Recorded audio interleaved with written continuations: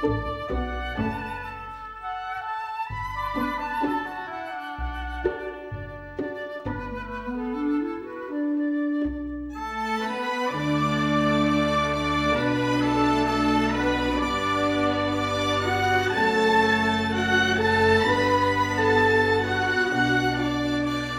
afternoon, everyone, and welcome to this edition of Deep in History. Welcome back to our long series of long discussions, right, Monsignor? Right, Marcus, it's good to see you, and the Lord's coming is near. That's right. We're recording this discussion on the Feast of the Annunciation. So when you think about that in light of what we're going to discuss, Monsignor, we're titling this episode, The Flesh and Blood of Jesus. Well, what's the Annunciation about? But the very coming of the divine Son of God into humanity, taking upon himself flesh and blood. And he really took upon himself flesh and blood. It was not just it was not that he just kind of slid through Mary, and he's basically a creature from some other entity. But he was truly man. I have to admit that one of the reasons that reading the early church fathers, becoming awakened to the writings of Saint Irenaeus, was to discover that many of the things that we today as Christians in the 21st century take so flippantly for granted, that the early church had to fight tooth and nail about. Now, to a certain extent, and again, this is my personal view, they had been warned not to get caught up in those battles.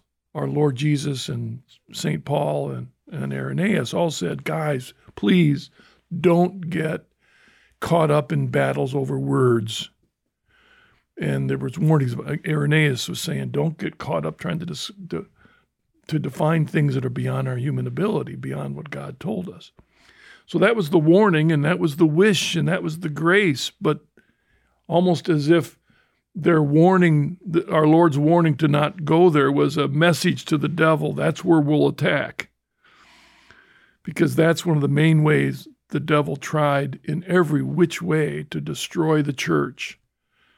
Beginning before Irenaeus, but escalating during the time of Irenaeus, and particularly in the third, the fourth, and the fifth centuries, in many ways dividing bishops against one another all over Christendom, over the battle over words. And here we are these years later, most of what they fought over, we just take for granted. But it was very difficult during those years, wasn't it, Monsignor? Oh, it was. And it tore the church up. The Arian controversy tore the church apart. And really now, as we enter in the 5th century too, the debate over the two natures of Christ will create lasting schisms in the church. So, yeah, this is really foundational and difficult stuff. How we understand, we're entering into Against Heresies this week. We're going to cover Book 5, chapters 14 through 18:1 is what we're proposing. Mm-hmm. And that's in Keble. It's pages 481 through 492. And we're jumping right into the middle of a long argument. And I have to admit that I'm having a difficult time kind of wading through this section, Monsignor. Part of it is because there are things he is saying very boldly that I just take so much for granted, that do I appreciate what he's saying? And then there are other things that I'm just not, it's like we're on different universes. And I'm not sure this is true for you, Monsignor, but I'm finding a little bit of that myself in this. Well, I mean, I imagine what Against Heresies, the book would have needed would be a good modern editor to kind of reduce the size of it a little bit, because Irenaeus does repeat himself. And really, I think the more I've been reading about this book now, or the work, these 5 books, they seem like they've been written at different times for him. So it's not like a consistently argued thing that he's doing here. He probably put his pen down and came back to it again, and had different pastoral issues that were on his mind. Yeah, that's right. Yeah. And I also think some of these were homilies that he was preaching and pulling and together. Very likely, yeah. I remember I had a great privilege back, now it's got to be more than 20 years ago. I was in Lithuania, of all places, and I had been invited to go to a church and talk about my faith and then my journey into the Catholic Church. So I'm speaking in English to this room full of Lithuanians, and there was a translator. And I would go through a paragraph, and then I'd pause, or a sentence, and he would pause. And we got to a nice rhythm, but it cracked me up. There were 2 times that really cracked me up. One time I had said a sentence that might have included 10 words, and his translation took about 10 minutes.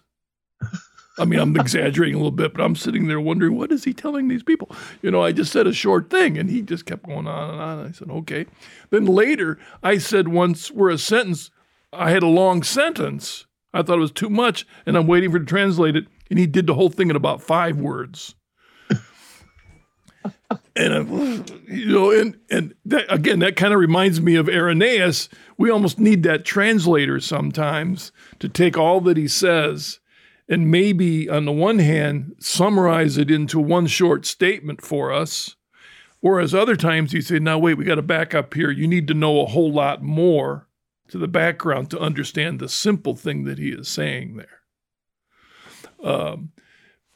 He knew Scripture better than most of us. Yeah. So when he talks about the wood of Elijah, how many of us immediately remember the story? Or it's been, Sunday school. Yeah, you see, so he's basing it on the assumption that we know that story. He kind of summarizes it, but there's an example where Irenaeus amazes us. But before we jumped into it, so we're going to look quickly at this, but what I wanted to do, Monsignor, and in some ways I got 2 things we wanted to do before we jump into it. Number 1 is that we had a comment from one of you a couple weeks ago. Actually, it was our March 2nd program. And we had a comment from someone who made an interesting comment about Irenaeus as a missionary to those in Gaul. Monsignor, could you read that email and maybe make a thought about it? Sure. It comes from Ted, and I'm very, very grateful to him because he makes a really good point here. And he speaks about how Irenaeus was sent to Lyon as a missionary to serve a Greek-speaking community. And I think that is a very well-grounded point he's making, that probably a lot of the people that were living in southern Gaul, that they were Greek-speaking people. Maybe they moved there for employment or for something else, but and so it would be natural for them to look back to Asia Minor, where many of them probably came from, to find someone that would come and be their missionary priest and bishop for them. So I thought that was a really good point. He made the point, Ted makes a point here, he was quoting Father David Anderson, that Lyon was considered the end of the trade route coming from the Eastern Empire. It was very cosmopolitan, and it had many Greek-speaking merchant traders. So they may have requested a Greek-speaking presbyter from Asia Minor. I think that's a very reasonable and indeed likely thing. That reminds me of something earlier if you remember, earlier in maybe book 2 or 3, I think it was book 3, Irenaeus talks about the simpler barbarians who were holding to the common tradition. Remember that? Yeah. That's interesting in this context. So in other words, he is there to expound the faith to the Greek speakers, which is natural for him, and so we can expound the tradition. But in the context, our non-Greek speaking barbarians, it's more difficult to translate to them, but they've got the common tradition that they received, and they're holding tight to it. Yeah. So there's that two group of people in Gaul that he's referring to. Those that can get the full, the full basket of, and then those that just got the basics, but they're holding tight to that. Yeah. Probably from Wales. Yeah. Okay. Yeah, those Gauls. The Gaul, Anyway, so, and then the second thing that I wanted to point out is that we're dealing here with the flesh and blood of Christ. What we dealt with last week in the long flowing of his argument, again, he's arguing with Gnostics who have a problem with the flesh and the spirit and putting those two together. And of course, that will lead to the common battle over time in that how do we put an invisible, omniscient, omnipotent, omnipresent God into a human body? How do you do that? And the scriptures don't say how it's done. So the church wrestled with that as people were struggling to come up with their explanations. The Gnostics were having theirs, and that's what last week we were dealing with the idea. And this all has to do with an interpretation of 1 Corinthians 15:50, where Paul says that flesh and blood cannot inherit the kingdom of God. So how do you understand that? How do you understand what Paul said in relationship to the resurrection of humanity? And that's what we kind of dealt with last week. This week, the focus seems to be, Monsignor, that he's focusing on the flesh and blood of Jesus. If flesh and blood cannot inherit the kingdom of God, how do we understand that? Then what about the incarnation of Christ? Why did he become incarnate? And he will deal with that in a number of statements. And some of you who are lifelong Christians who might be listening to some of the things we're going to say here, you might say, well, duh, I believe that. What's the big deal? We've always believed that. Well, as we mentioned earlier, we've taken things for granted that have been solidified many centuries ago. And when we jump into Irenaeus, we're jumping into that battle. Before we get into this, Monsignor, I couldn't help but see that in the readings that were in the Liturgy of the Hours for the last couple days, as we're in this time of Lent and we're approaching Easter, that some of the readings the church has chosen for us are from this time period, if you will, the years a little bit after, addressing the very same issues. And I thought it might be good, Monsignor, maybe to talk about, we have a reading that was yesterday, St. Augustine's reading, and if those of you want to look at it, it's in volume 2 of the Liturgy of the Hours, the Lenten season, and yesterday's reading is on page 366. It's the Wednesday Office of Readings, and it was from, I love the Office of Readings. That's my favorite part of Liturgy of the Hours. I agree. I love them. The best collection of selections from the early church fathers. But yesterday's reading was by St. Augustine, and it was his commentary on Psalm 85. And here are some of the I'm going to read a couple statements here, Monsignor, and then I'd like your reflections on the document itself as well as what he's dealing at. But he says, God could give no greater gift to men than to make his word, through whom he created all things, their head, and to join them to him as his members, so that the Word might be both Son of God and Son of Man, one God with the Father, and one man with all men. The result is that when we speak with God in prayer, we do not separate the Son from him. And when the body of the Son prays, it does not separate its head from itself.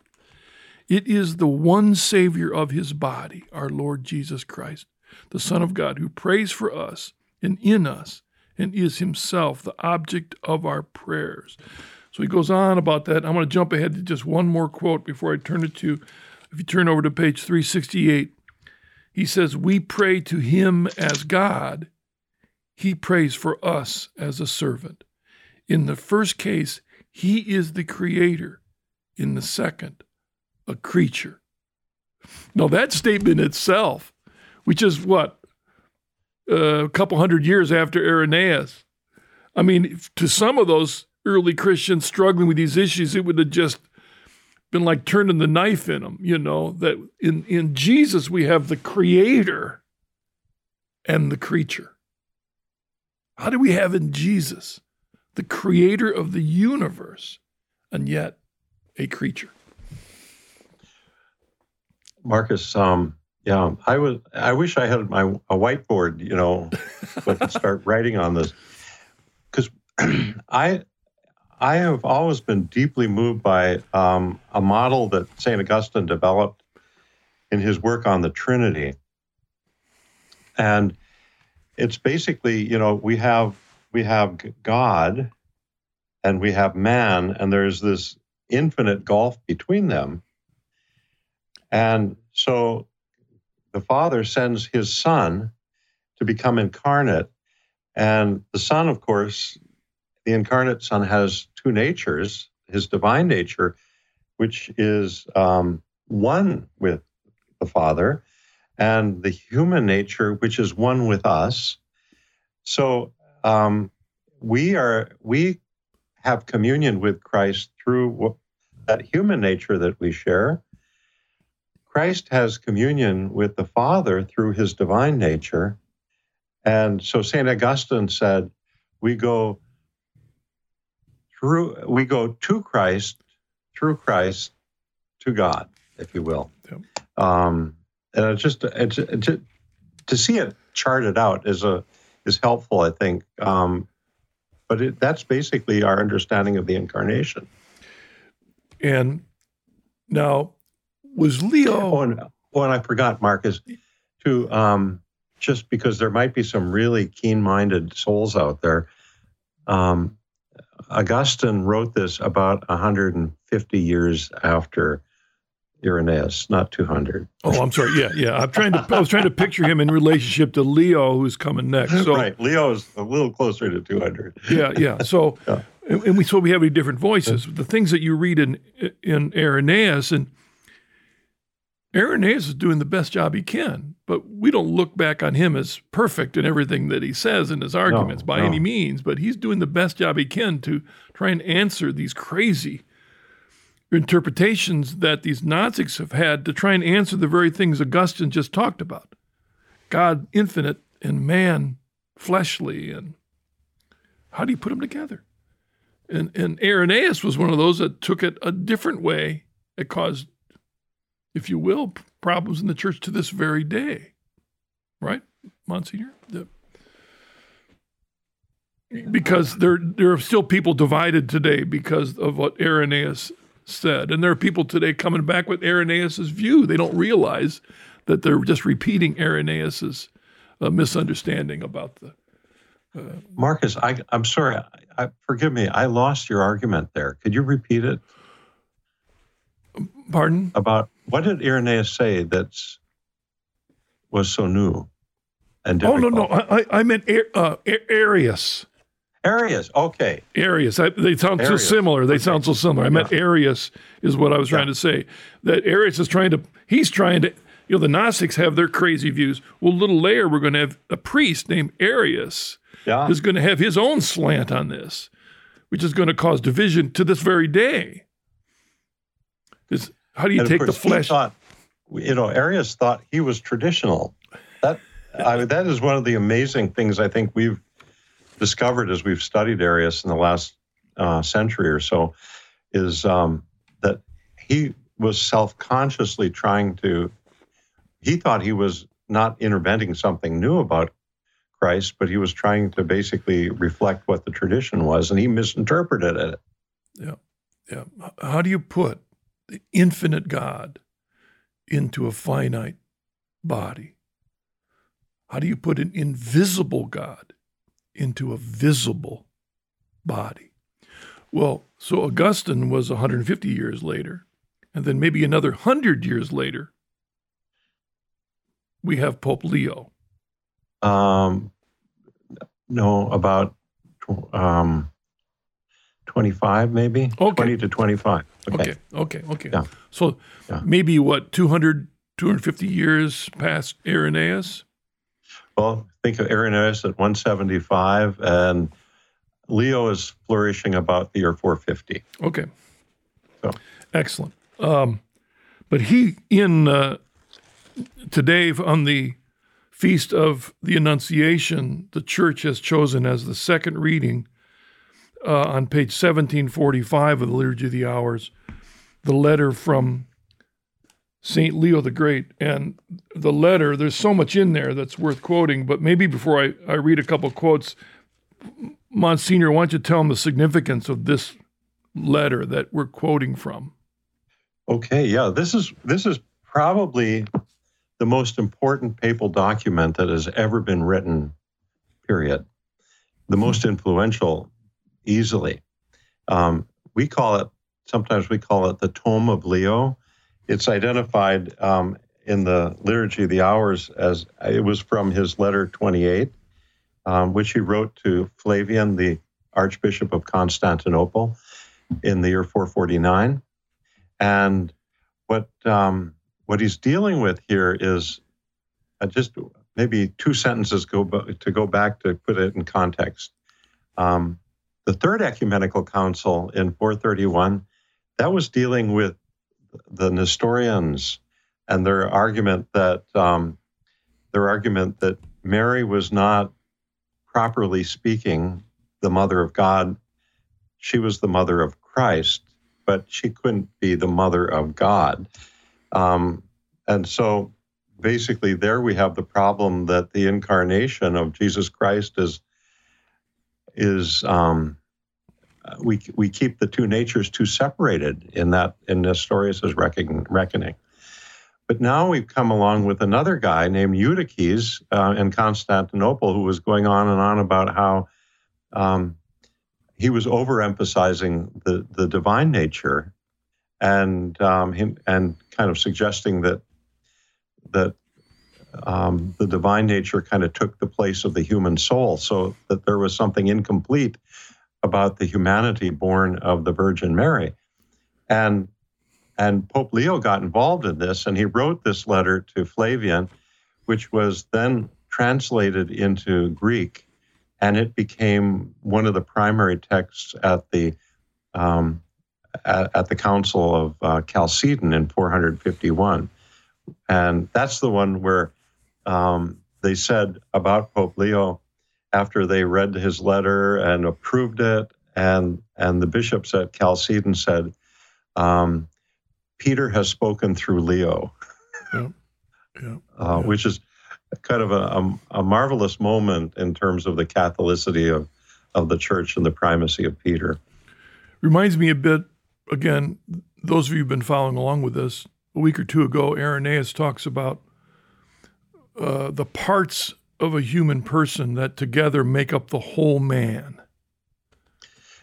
Yeah, and so basically, basically Irenaeus has what we call a bipartite understanding of the human person, a soul and a body. And the soul is directed toward the Spirit of God, and if it is, it makes the image of God in man more vivid and real, or it turns to the flesh and it becomes earthy or fleshy, if you will, that sort of thing.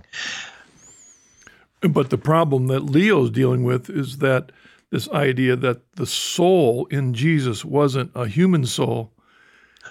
That's right. Yeah. That's what this monk Eutyches had suggested, that what the animating presence in the person of Jesus Christ was literally, or primarily, or absolutely his divine, his divine will, or if you will, So then there's the question of a human will or a human soul in Christ, and Leo makes the point, you got to have Jesus Christ has to have both a fully formed divine and fully formed human nature in order for this communion to work between us and God. Otherwise, the connection isn't made. He makes some statements then that you can read in, read the whole thing. I won't do it now.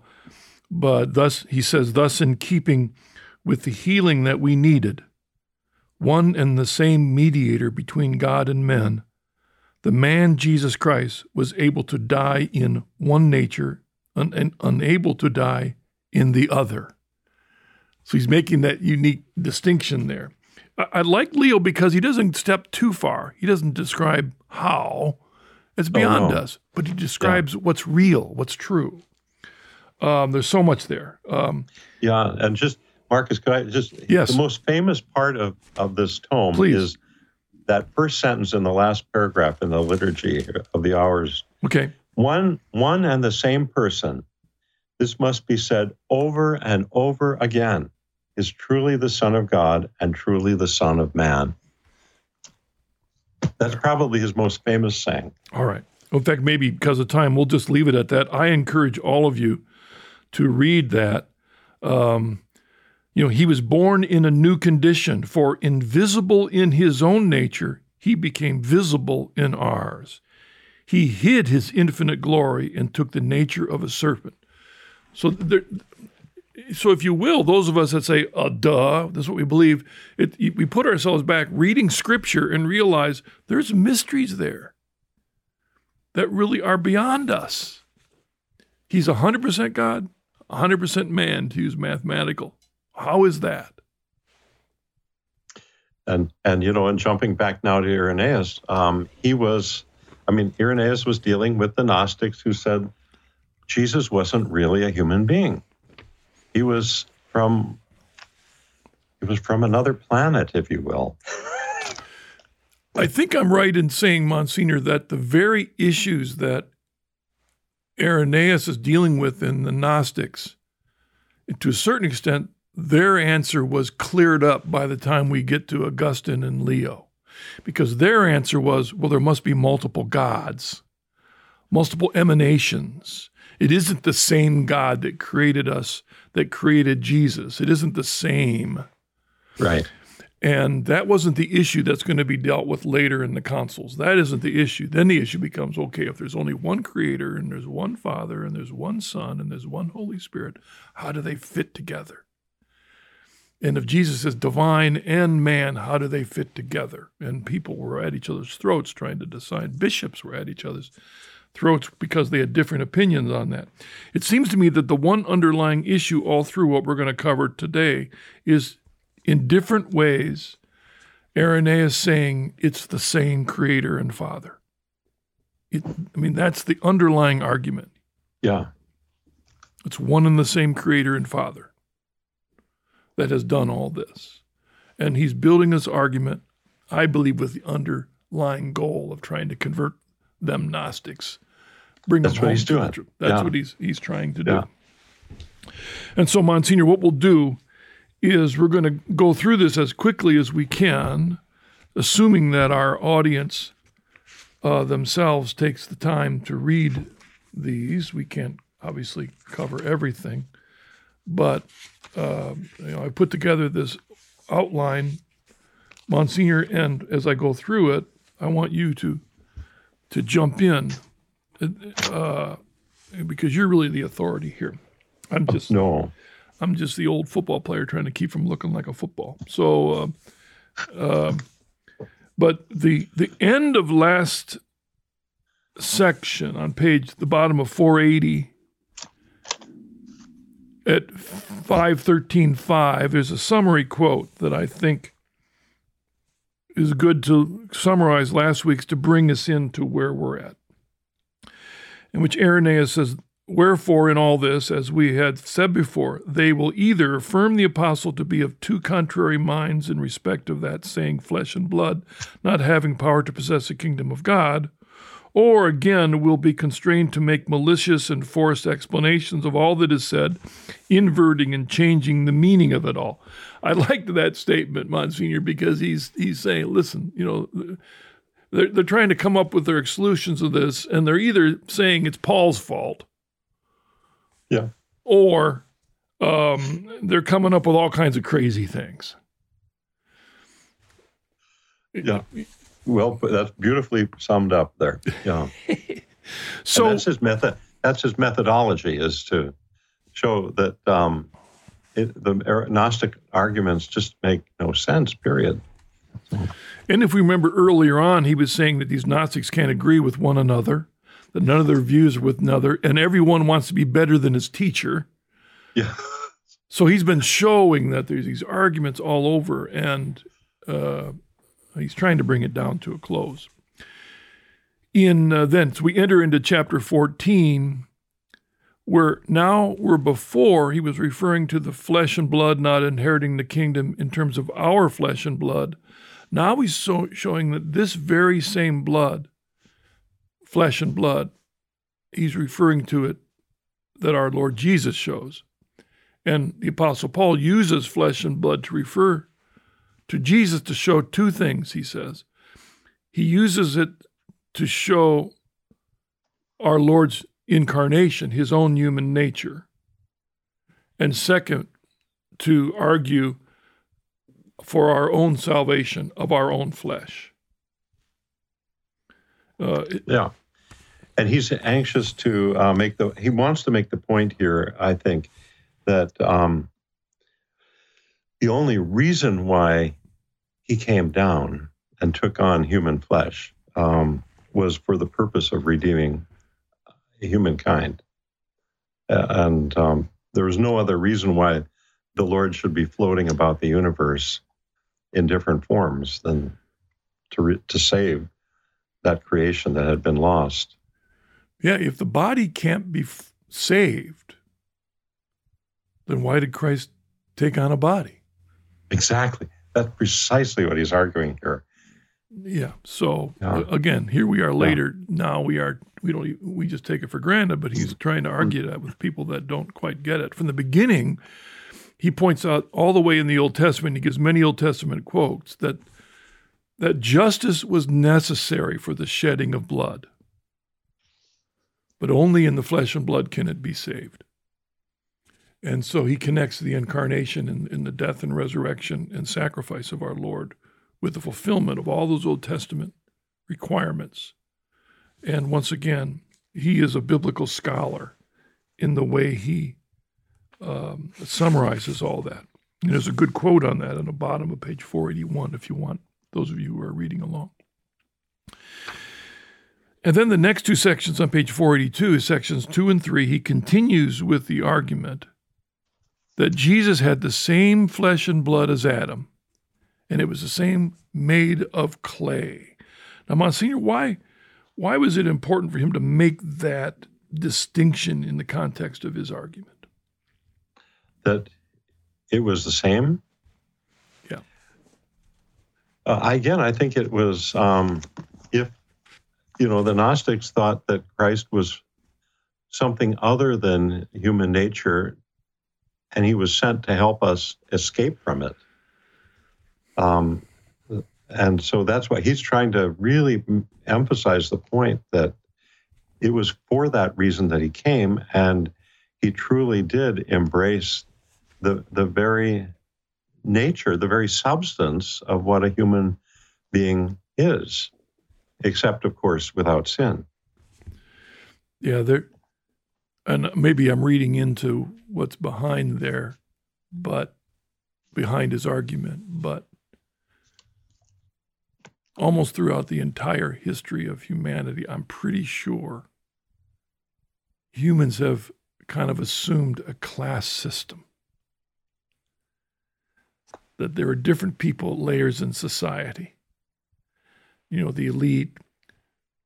Later we'll get into, you know, the idea of the blood of royalty. And just because a person's born into a certain blood, they're at a higher level than the rest of humanity. And maybe they're in here is this, okay, maybe Jesus had flesh, but he certainly was at the kind of flesh we've got.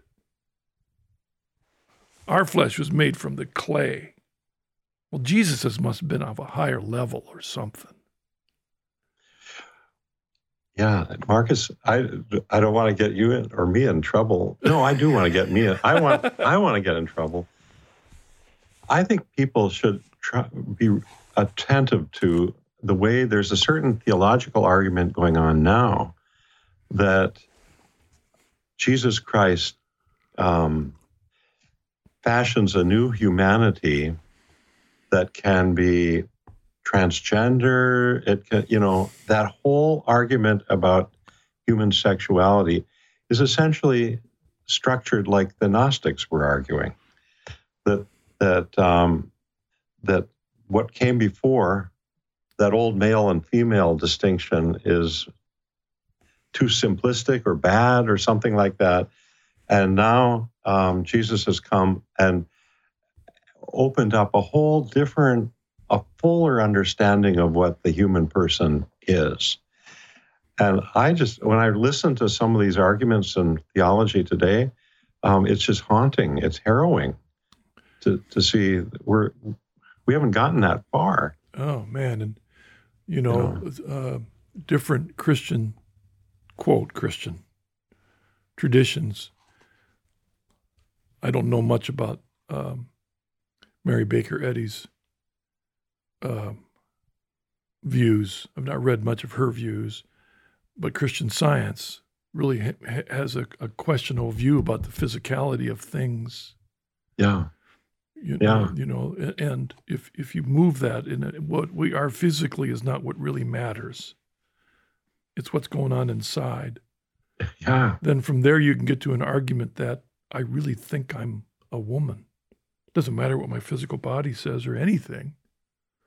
Is that I'm a woman trapped in a male body? Well, we've been hearing that for a long time, but those crazy ideas go all the way back.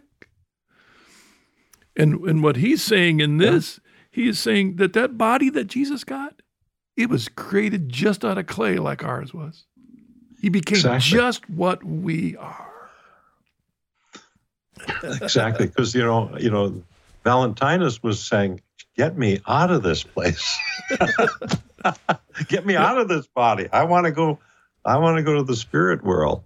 And sometimes we'll hear people say that, but we've got to be careful that we make sure we hear it in the full context. I mean, St. Paul says, I don't know if I want to, rescue me from this, and, I don't know if I want to live or die. I'd rather die and be with Jesus, that whatever God. Well, we put it in the context of the situation in which he is. He's in chains in jail, and he's, in the context of things, but we got to make sure it's in the fullness of the truth. And, in section 4, he goes on with this idea that it's not the flesh and the blood literally that can't inherit the kingdom of God. Therefore, because of all that he's been arguing, but it's the carnal doings of the flesh and blood and sin that can enter into the kingdom. And that's in its distinction. That's why he gave that list of the carnal, fleshly things. Those are the things that keep us from entering into the kingdom. It's not the flesh itself, but it's what we do with our bodies that can prevent us from entering into the kingdom. And he says, therefore, it's with this flesh and body in which we sin that we are to be righteous and produce righteous fruit. So again, his call for holiness. Recognizing that what we do in this body is going to either allow us into eternity or prevent us from spending eternity with God. Marcus, do you see on page 483 that little note on the side at the bottom about Tertullian? Yes. On the resurrection of the flesh? That was a little note that that Keble put in here. And I looked that one up. I was kind of intrigued in that. And Tertullian wrote, that's what he's quoting with Tertullian's argument that if the Gnostics insist on reinterpreting flesh and blood to mean something other than what God created it to be, why don't they go on to mention the soul as well? In other words, their whole account of what the human person is up for grabs.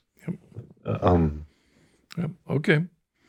One other thing I wanted to point out there, right below that, if you notice, he says in the third line from the bottom, using moreover these proofs which are of the scriptures.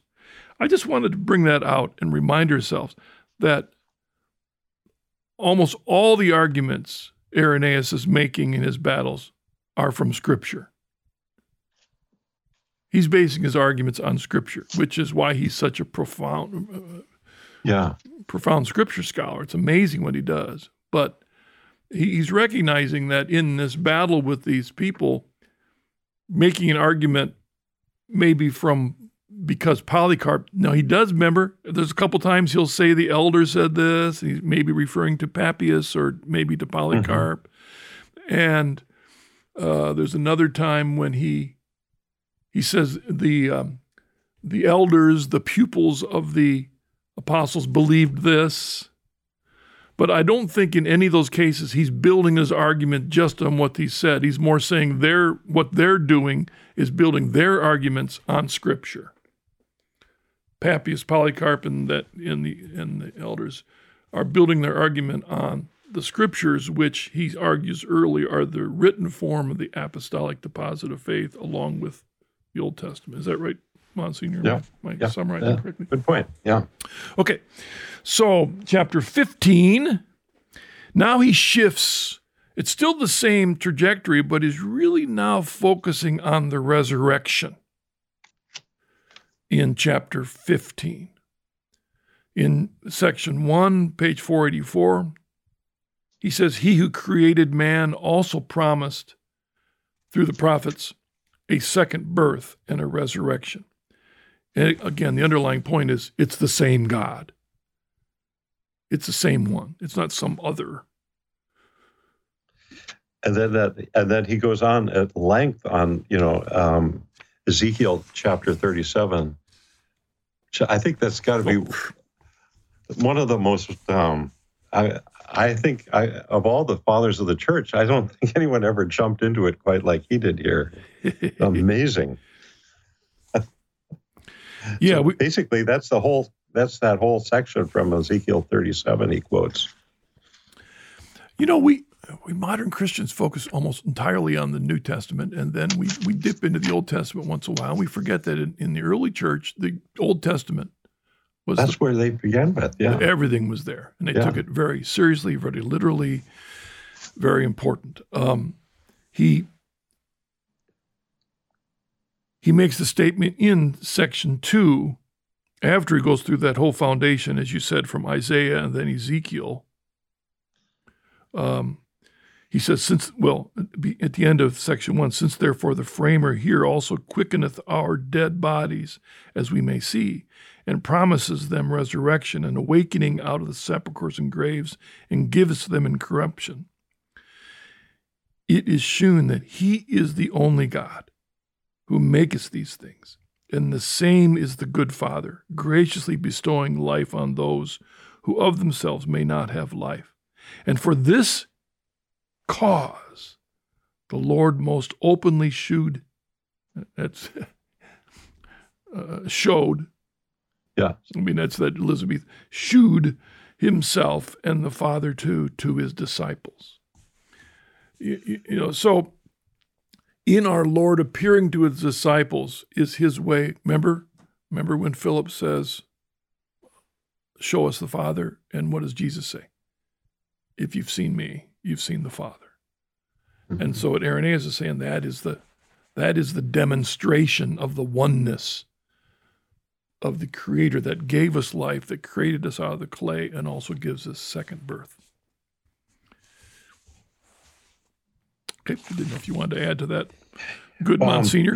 But I think in section 2, he deals with the parable of the healing of the blind man, and very at bottom of page 485. Wherefore the Lord also spat on the earth and made clay and smeared it over his eyes, exhibiting the old formation, how it took place, and displaying to those who may understand the hand of God whereby man was formed out of the clay. That is a marvelous interpretation of the parable there. Yeah, I remember when I was a kid hearing that parable, I thought, "Ew, that's icky," spit on somebody spit in your eyes like that. So I focused on the spit, and the point is, it's the clay. It's the clay, and this, it's Jesus demonstrating that he is restoring by this miracle. He is restoring what was originally intended to be human nature, Yep. Perfectly ordered human nature. So, all right. Section 3, again, he emphasizes this issue of it's the same God. And he says, again, based on that parable, that story that you just mentioned, he argues that it's the same God who formed us in the womb, who formed sight, who formed the whole man, is he who, through the laver of regeneration, gives new birth. And I'm presuming that when he talks about the laver of regeneration, he's referring to baptism. Yes, that's correct. Yeah.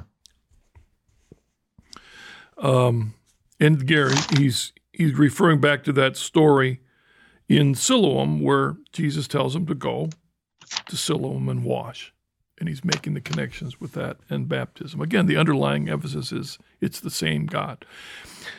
And then in fact, he makes it go to Siloam and wash, giving him back together both his first form and the new birth, which is by the font, which is another way of Irenaeus connecting it with baptism. With baptism, right.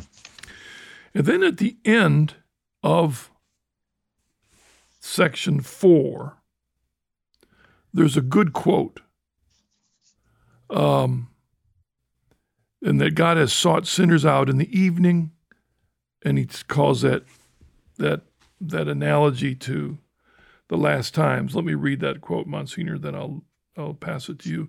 Therefore also the Scriptures, signifying what was to come, saith that when Adam was hidden because of disobedience, the Lord came to him in the evening, and calling him out, and saith unto him, Where art thou? That is to say, that in the last times, the very same word of God came to call man unto him, reminding him of his works, wherein while he lived he had been hidden from the Lord. For as then to Adam God spake in the evening time, seeking him out, so in the last times by the same voice he came to see and to search out Adam's race. Isn't that something? The evening, the last times, the end times. Yeah. That's what certainly we're going to discover as we go forward now in Book 5. Irenaeus has an expectation that the Lord is indeed coming again soon. There's an urgency in the way he writes there. And that metaphor about, seeking out Adam in the evening and calling us in the evening is powerful. In the evening of our lives and the evening of humanity. Again, it reminds me of Romans 3. While we were yet sinners, Christ died for us. He came to us in the evening, and he's still beckoning. That's his point, as you get to the end times thing, but he's still beckoning, and the time is short, folks. The time is short, you Gnostics out there. Cut with all your crazy stuff and come to the fullness. And, well, maybe I should say, where does he say they need to come if they want to have the fullness, Monsignor? To the church. To the church.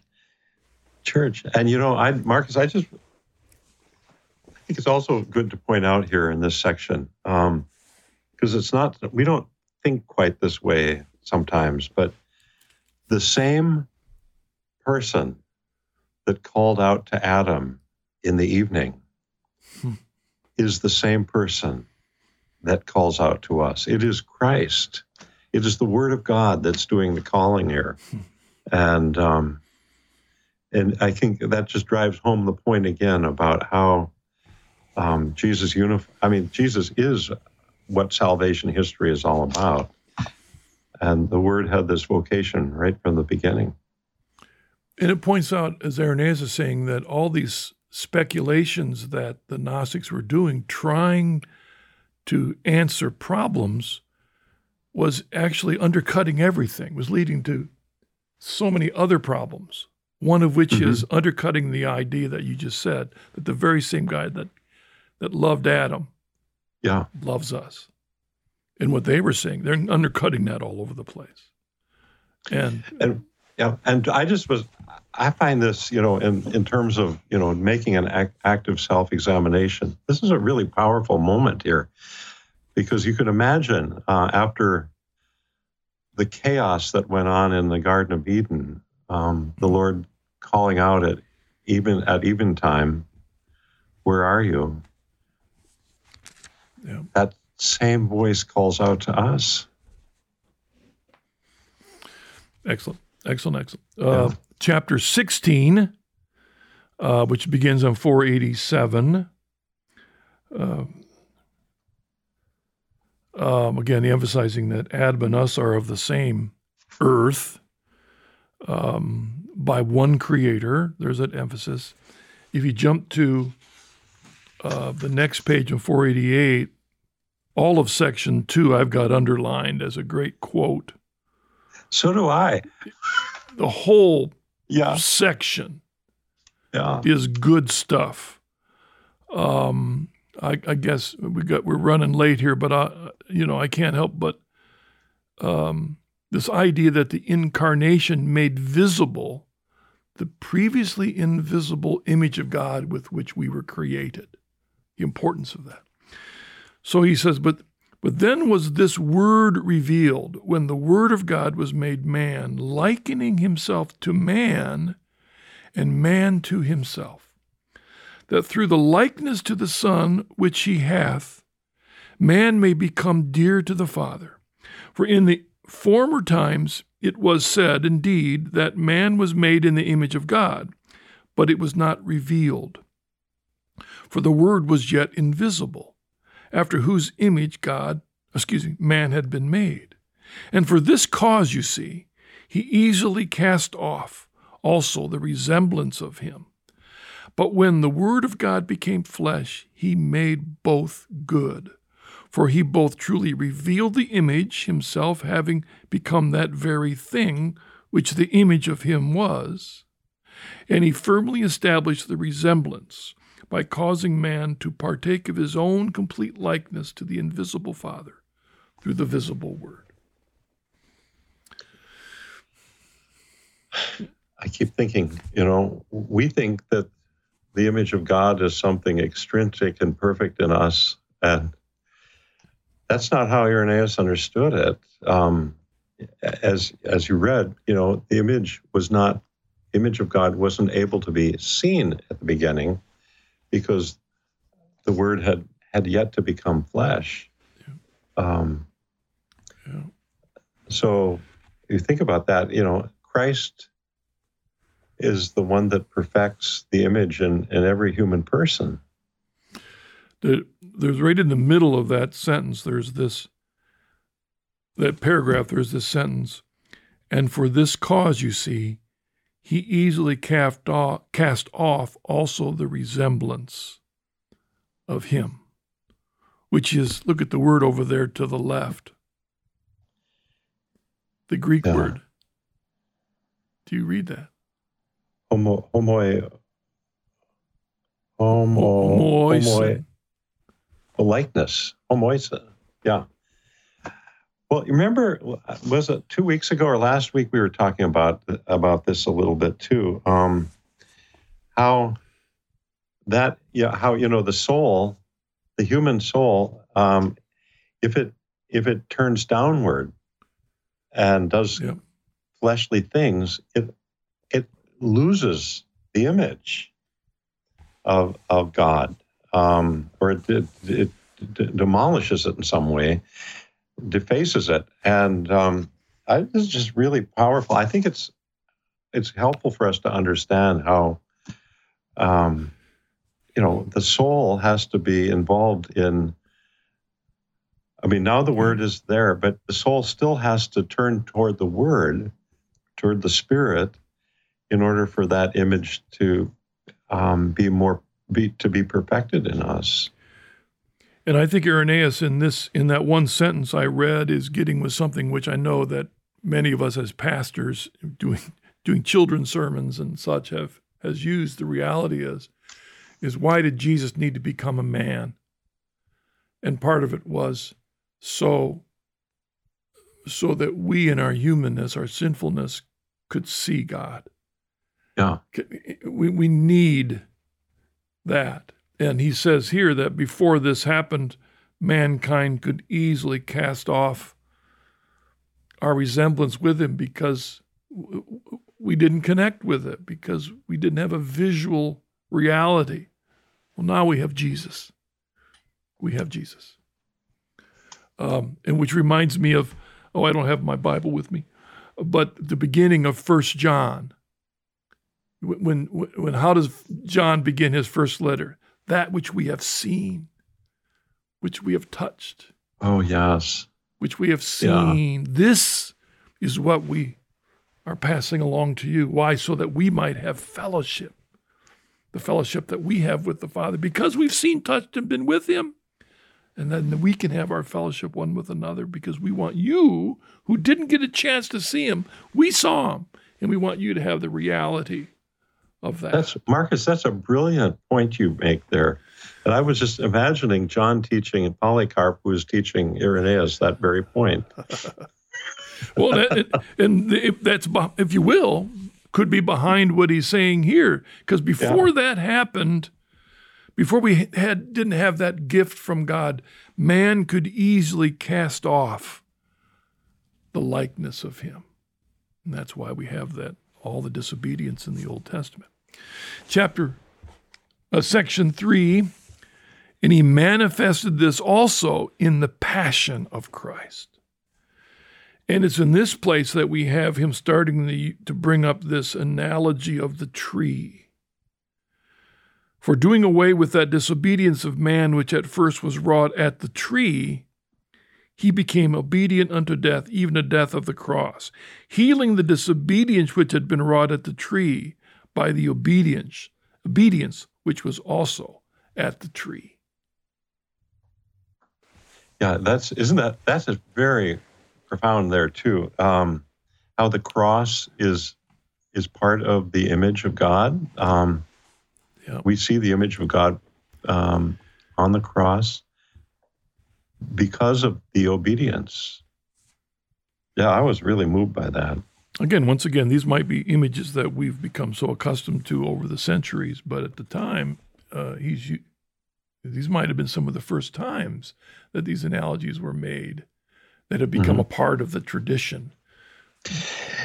And of course, he goes on, in that section 3, to make the point that against the Gnostics, that if Jesus had been sent by another father, then there would be no point for him to make the offering on the cross, because he doesn't owe anything to the God whose honor was violated because of the sins of the fathers.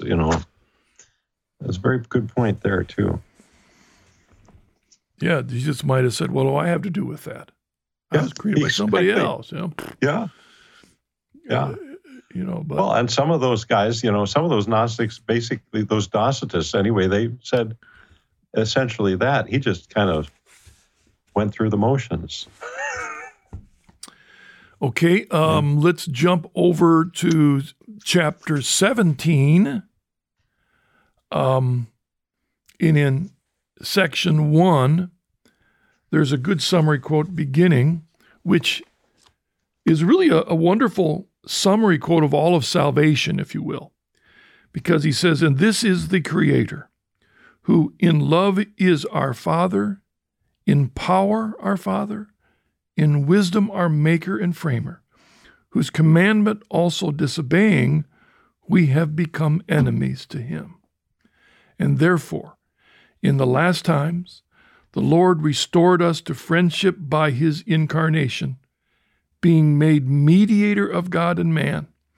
On the one hand, appearing the Father in our behalf. Appeasing. Okay. On the one hand, appeasing the Father in our behalf, against whom we had sinned, and assuaging our disobedience by his own obedience.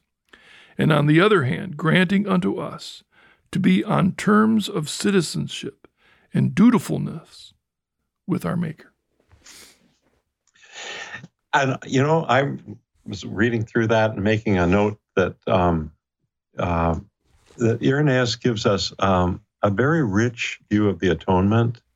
Sometimes when people kind of try to put it down on paper, they get it too formulaic, and they say that the atoning for our sins, where Christ offers himself to the Father for our sins, is something that developed in later Latin theology. And we have that's a very powerful image of it right here. That was one of the points he made. The first one was that idea that we would, he would atone to the Father for our disobedience. And then he makes us part of the family. Yeah, that's a really good. All of this, hopefully by grace, is going to be turning some of those false teachers back home. That's right. Driving them to their knees, recognizing this is what the one and very Creator of us has done for us because of his love for us. And this argument flows into an argument about the Lord's Prayer, in which he is basically saying that in the Lord's Prayer, we ask the same Father for forgiveness who created us. Again, repeating what you said a bit, it's the same. Yeah. The one who created us in his image, that's the one that we have sinned against. That's the one that we asked for in the Our Father to forgive us. In section 2, it was the same Father and Creator who healed and forgave the paralytic. He's going on that analogy. Again, the same. He's arguing for the sameness of this, again, with the background of those that want to say they're different folk, different creators, different fathers. And then if you jump to section 3 on page 4. Marcus, could I just, please, before you jump? Please, yes. I had a note on that too, on page 4. Was it 490? Okay.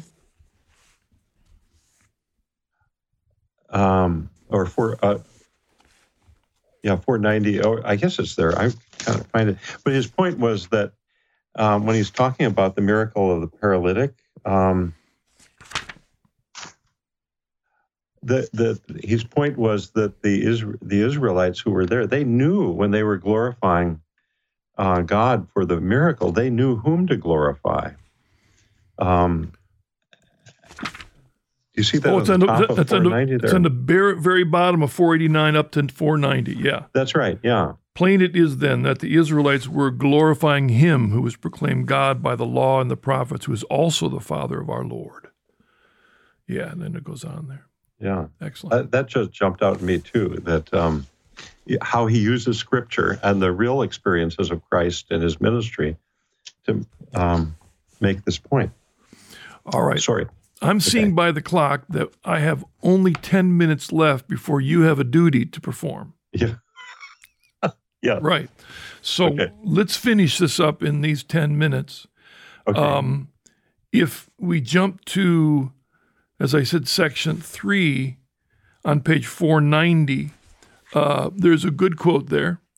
Therefore, in forgiving sins, while he cured the man, he also manifestly declared himself who he is. So our Lord doing that miracle is, as I think all of us recognize, in that he's proclaiming himself as God and creator. And then at the bottom of the page, going to the top, we once again have that analogy of the tree. As by the tree we were made debtors to God, so by the tree we may receive remission of our debt. Again, the cross. Yeah. The cross. The emphasis of the cross. I remember that Baptist hymn. I think it's, at the cross, at the cross. Yeah. The emphasis is on the cross of Christ. But he goes beyond that to another analogy, though the same thing, in section 4. And once again, here he is, assuming that you've done your Sunday school work and you remember that story about the people the axe head had fallen in the water and gotten lost. And it's one of those goofy stories. And I remember as a kid hearing this story where Elijah takes the wood and he casts the wood in the water. And upon his doing this, the iron of the axe floated. And I remember thinking as a kid, how'd that work? Yeah. But that's what the scriptures say happened.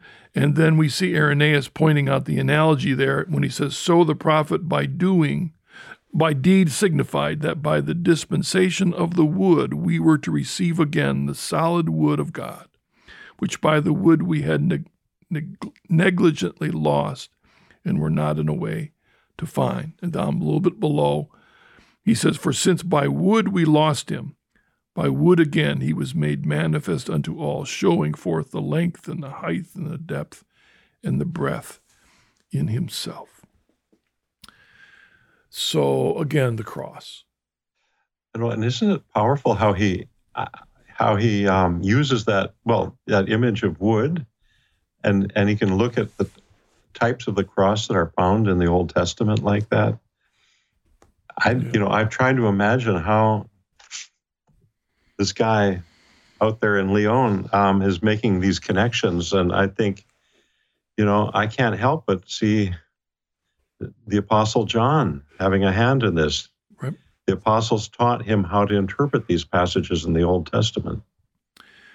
And where did John get it from? John got it from Jesus. Remember the two men walking along the Emmaus Road and saying, we don't understand what happened. And then we have Jesus going through all the law and the prophets showing how they pointed to him. And so we see it coming out here. You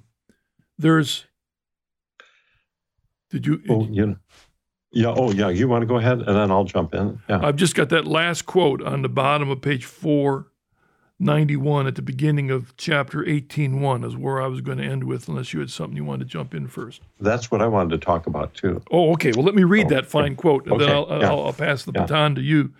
At the bottom of page 491, the beginning of chapter 1, he says, therefore, which order of things, such and so great, he effected through means created not by another, but by himself, and not by such as were made out of ignorance and decay, but by such as had their being from the wisdom and virtue of his Father.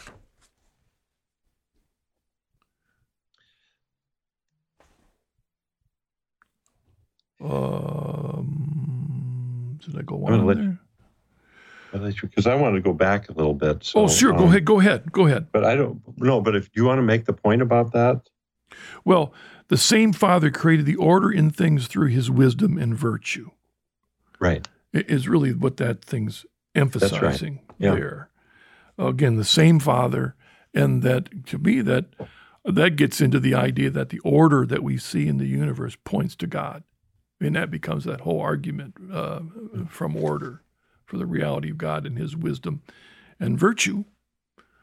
Go ahead, Father. You had something you wanted to jump in about? Right. I want, at the very end of section 4, we stopped. We stopped at the semicolon himself. Yes. Okay, and then I'm going to continue. And as one of those who have gone before said, by the divine extension of his hands, gathering the two peoples together unto one God. Then I put a quotation mark there because the editor of this text put it improperly. It put it at the end there. So 2 points I wanted to make here. Well, he finished it off there. For the hands indeed are two, because there are two peoples dispersed unto the ends of the earth. But the head in the midst is one, because God is one, who is above all and through all and in us all. And the 2 points I wanted to make there, first of all, was we wonder, who is this certain man amongst, our predecessors, one who has gone before us. And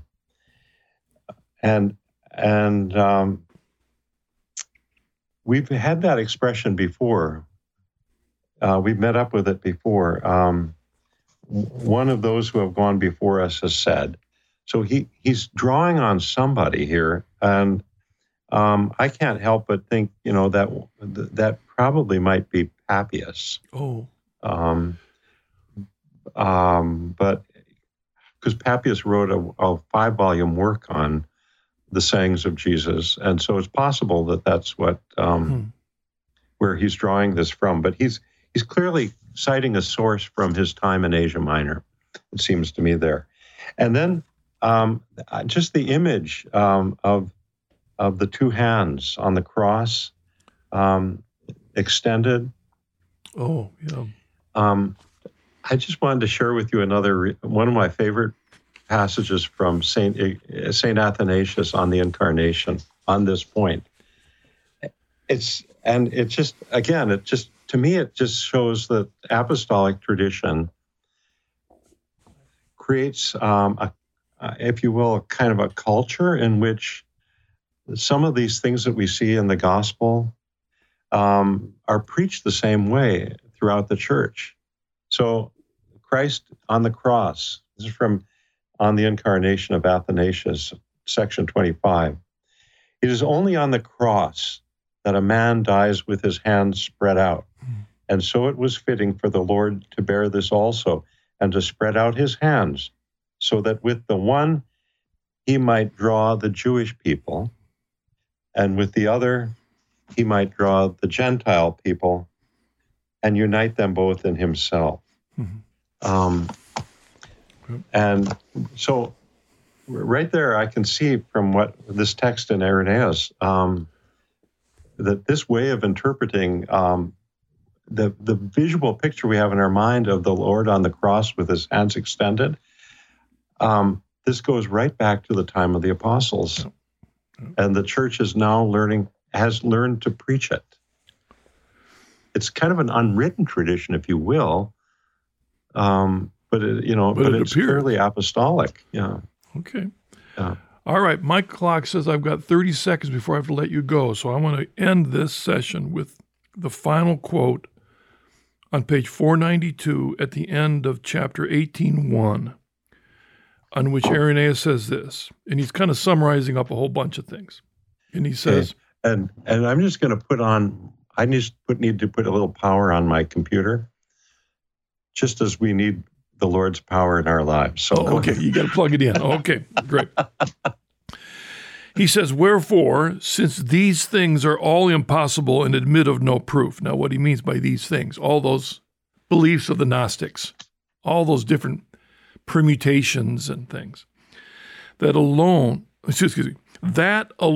is true, which the church proclaims, that it was his own creation, subsisting by the power and skill and wisdom of God, which became the vehicle of him, which creation, while it is invisibly sustained by the Father, doth on the other hand visibly sustain his word. And this is the word. Now we'll pick up from that statement next week, because it leads us into a discussion of the Trinity. But it reminds me, Monsignor, that that's almost exactly what Leo was saying in his tome. That's right. It's remarkable, isn't it, how that, he connects like that. All right, Monsignor, would you close us with prayer, and then I'll let you go do your task. And of course, in honor of our of what we're celebrating, the Feast of the Annunciation today, I'll use this prayer from the Liturgy of the Hours. God our Father, your word became man and was born of the Virgin Mary.